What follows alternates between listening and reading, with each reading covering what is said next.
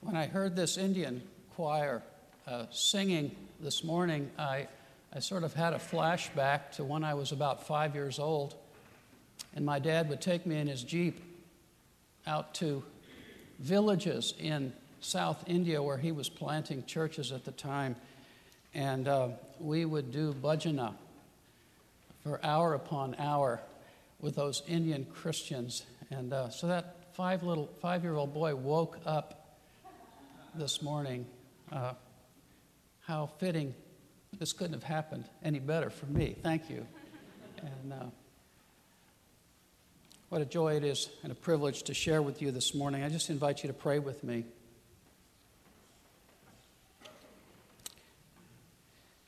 Jesus, you are alive and well, and in this place as we've gathered in your name.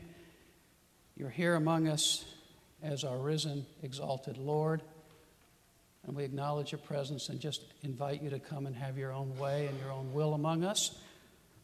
And as you encountered that woman at that well, would you come today and have a conversation with each one of us? To speak to us as you spoke to her and transform us as you transformed her and that whole Samaritan village.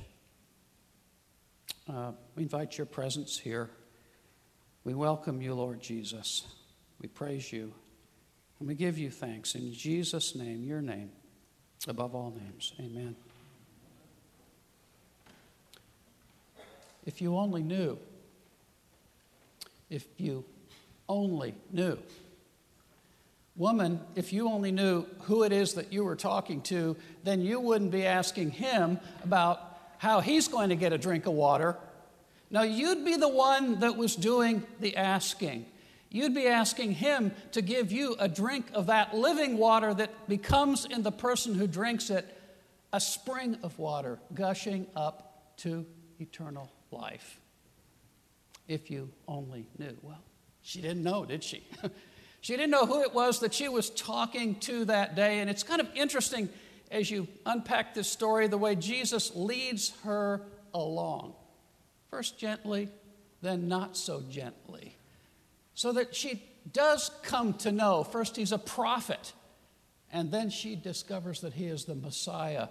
And before it's all over, the Samaritans are saying he's the Savior of the world. And we could talk about that this morning, how Jesus kind of leads her along so that she does know, but I don't want to do that.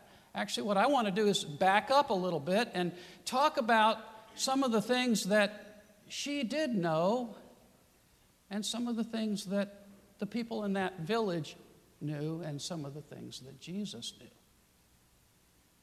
Now, there was one thing that everyone knew. There was no doubt in anybody's mind.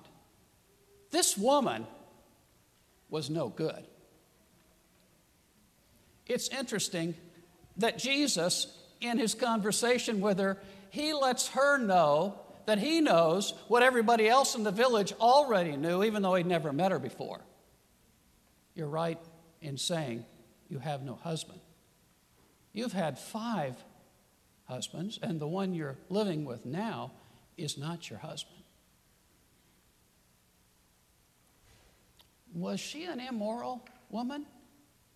A harlot, a prostitute? Sometimes biblical commentators, and I've heard lots of preachers suggest that over the years. Or was she just a woman who was a victim of a lot of unfortunate, difficult circumstances? You know, several of these husbands had died on her. Maybe a couple of others had divorced her.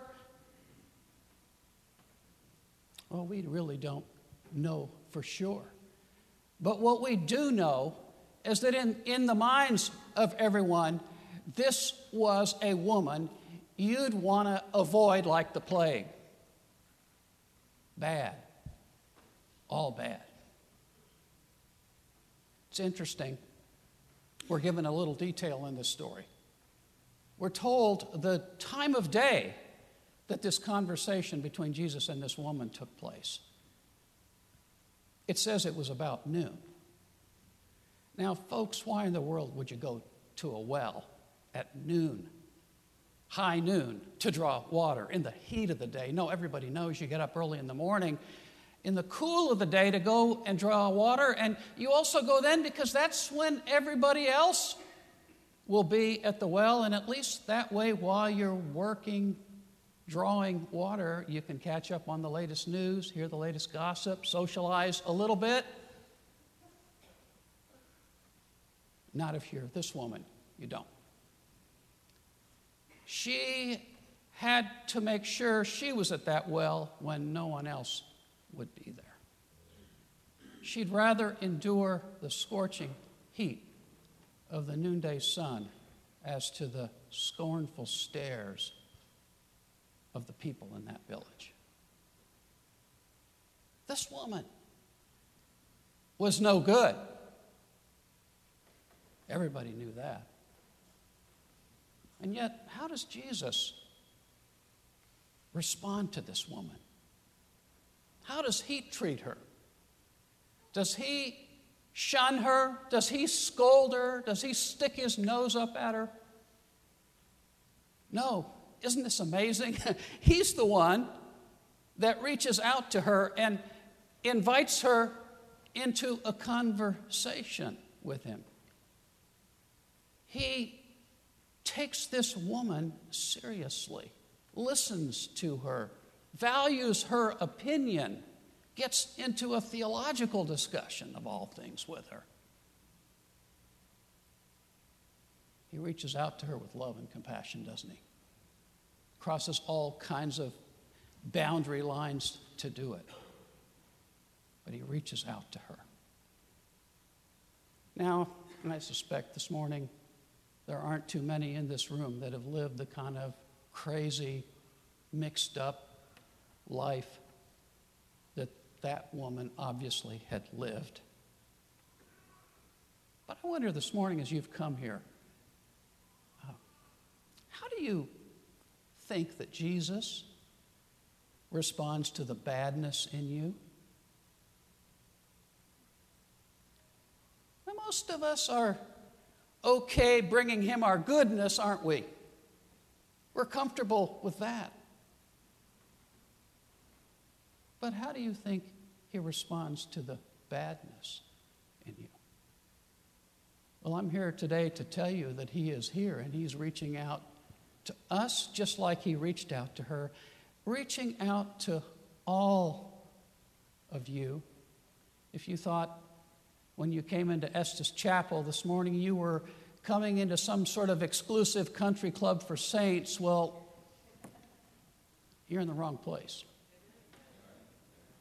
Because that's not what this is. This is a hospital for sinners, isn't it? And he's here reaching out to all of you, the good, the bad, the ugly. But now, there was one thing about this woman that not everybody knew. Actually, Jesus knew this, and she knew this, although she didn't know that he knew, and he knew that she didn't know that he knew.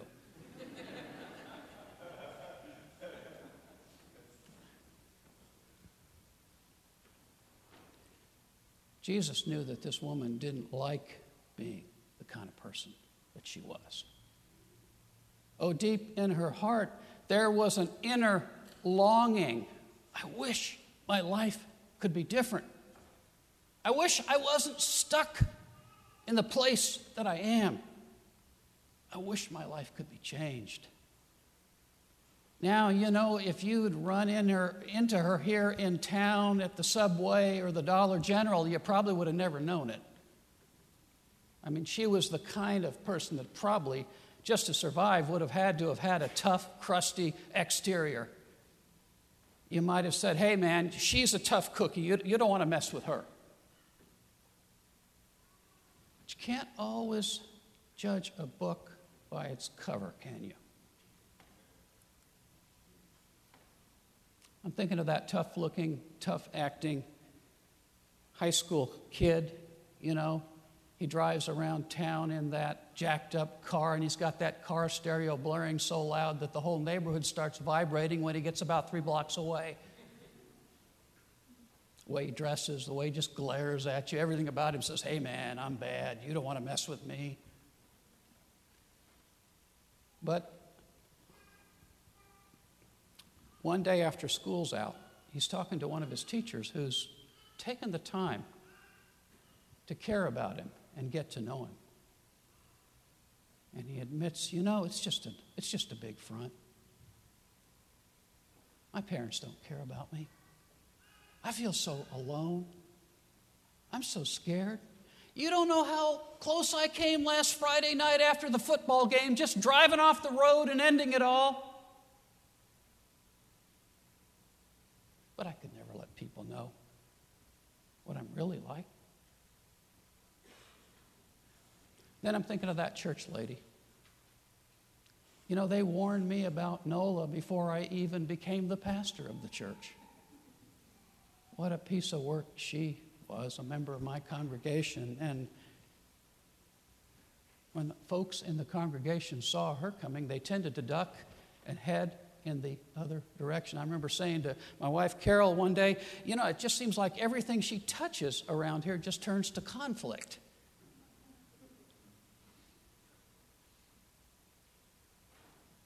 But I sat with her in her kitchen one afternoon, and she cried like a little baby.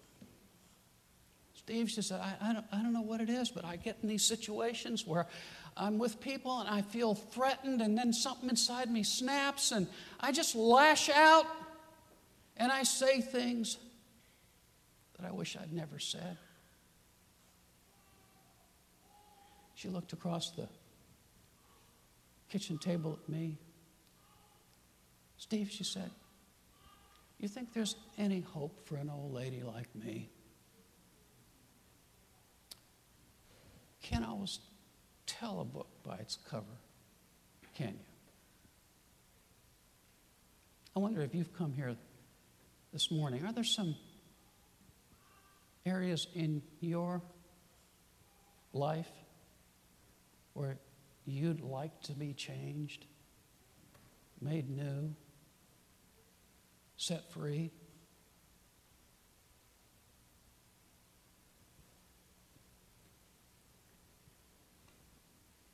Jesus knows about you and me what not everyone else knows. He hears your night cries.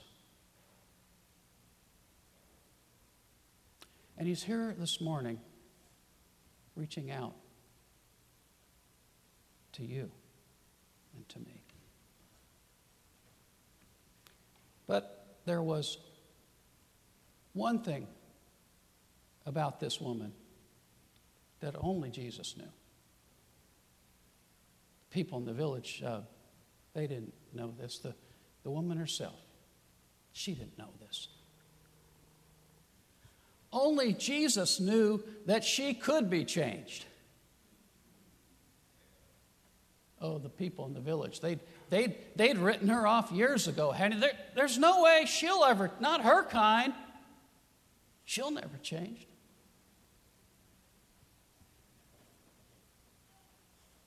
And I suspect somewhere along the way, she quit believing it could ever happen either.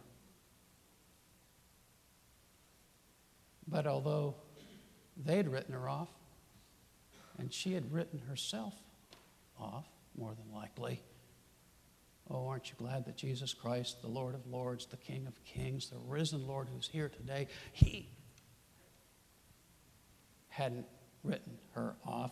He knew that because of who she was, he was rather, and the living water that he had to bring, he knew that she could be changed.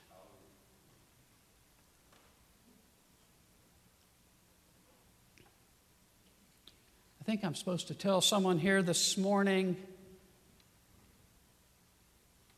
who's just about written yourself off that Jesus wants you to know he hasn't written you off. He's here today reaching out to you. I know it's so important, isn't it, that those of us that claim to be his followers and those of us that are called to leadership in Christian ministry, how important it is that we keep believing in people and their capacity to be changed through the power of Christ, especially when they've lost the capacity to believe in themselves anymore.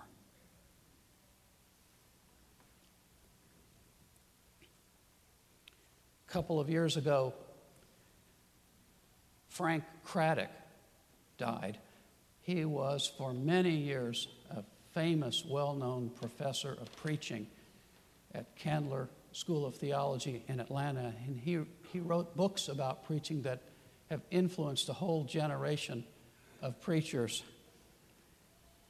And he used to tell a story about a time when he and his wife were taking a vacation in Gatlinburg, Tennessee, around in the 1950s.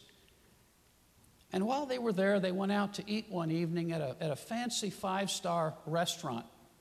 And while they were sitting there, they noticed this distinguished-looking white-haired gentleman kind of making his way around to the various tables in the restaurant, and they just perceived he must be the owner of the restaurant. But Fred said when he started to come toward his table, he sighed a little bit inwardly. You know, he really hadn't taken a vacation because he wanted to make small talk with strangers. He had taken a vacation to really get away from people for a while. But here the man was now, and he tried to strike up a conversation. He said to Fred, where are you from? Well, Fred said, actually, I'm from the state of Tennessee. I was born in western Tennessee, in a pretty rural part of the state. Well, where do you live now? Well, we live in Atlanta. Well, what do you do? Well, he said, I'm a professor in a seminary. I'm a professor of preaching. I try to help young preachers understand and learn how to preach better. Well, you know, when that man heard that word preaching, his eyes just kind of lit up. Oh, he said, man, preacher, huh? I got a great preacher story to tell you. Well, Fred said the last thing in the world he needed right then was another preacher story. But he didn't have the energy to be impolite. He just let the man talk. You know, the man said, I'm from this part of Tennessee, born not too far from here, born in 1870, years ago. But he said, when I was born illegitimate. Never really knew my father. And back in those days, he said, people in these parts, they didn't take too kindly to that. So as I was growing up, I got called all kinds of names. I got teased. I got shunned. And by the time I was a teenager, he said, I had just learned that it was wise for me to avoid people whenever I could. And so that's what I did. But he said, I went to church one Sunday, and we'd gotten a new preacher. And he was such a great preacher. I loved to hear that man preach. He was an orator, and so I began to go to church just to hear him preach. And he said what I would do is I'd wait till the service got started, and then I'd slip in the back door, and I'd sit on the back seat, and I'd listen to him preach, and then I'd slip out the door, and while they were, singing the last hymn and giving the benediction, I was on my way out, so I was off out the parking lot and heading toward home. That way, I never got hassled. I never had to talk to anybody, but I got to hear him preach.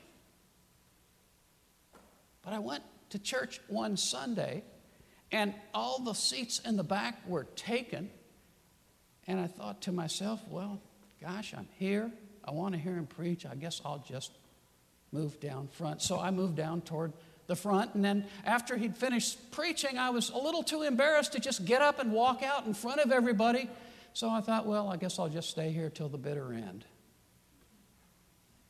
So now I was making my way toward the back of the church, and the preacher was back there, and he was shaking hands with people. And now it was my turn to shake his hand. And when I did, he looked at me and he said, son, you know, I don't know if I've ever really met you. I know your face, but tell me, he said, whose son are you? Who's your daddy? Well, he said, when he said that, I turned as red as a beet. And there were people around who heard him ask me that, and they knew about me and my family situation. But he said before I could say anything, he must have realized he had done something wrong, because he just said, oh, that's okay. I know whose son you are. He said, you're a son of God. That's who you are. And then, with a kind of a twinkle in his eye, he reached out and he put his hand on my shoulder and looked me square in the eye and said, now, son of God, I want you to go out of this sanctuary this morning and claim your inheritance.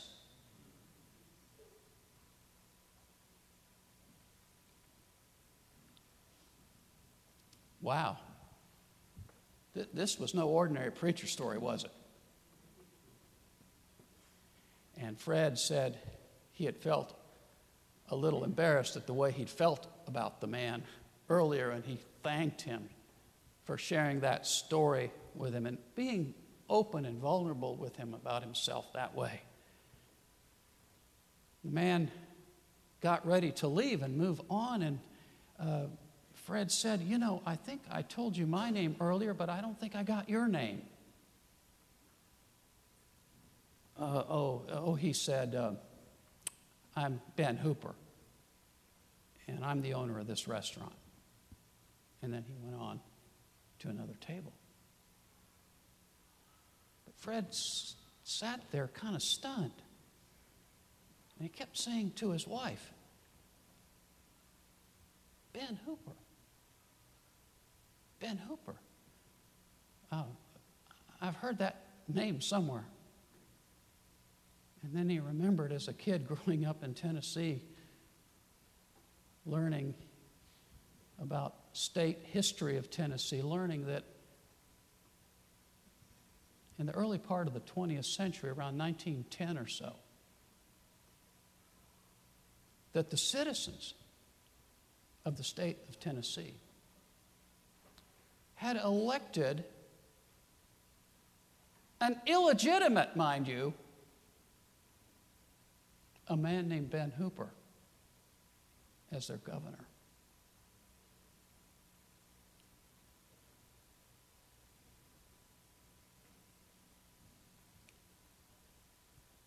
Ben Hooper, a man born illegitimate, yes. But much more importantly, Ben Hooper, a man born to be a son of the living God. Jesus knew something about this woman that no one else knew. He knew that because of who she was and who he was, she was destined to be a daughter of the King.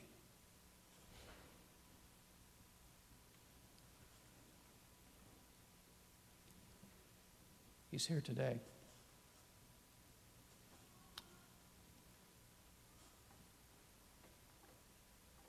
And particularly for someone who's almost given up on themselves. He knows what your destiny and my destiny is.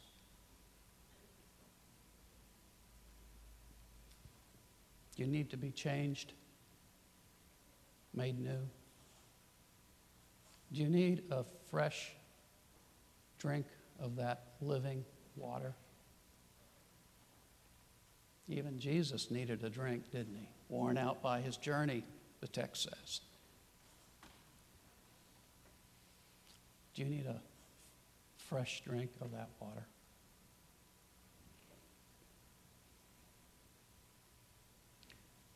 If you only knew. Come and drink this morning and then go out of here. Sons and daughters of the living God, and claim your inheritance. Let's pray.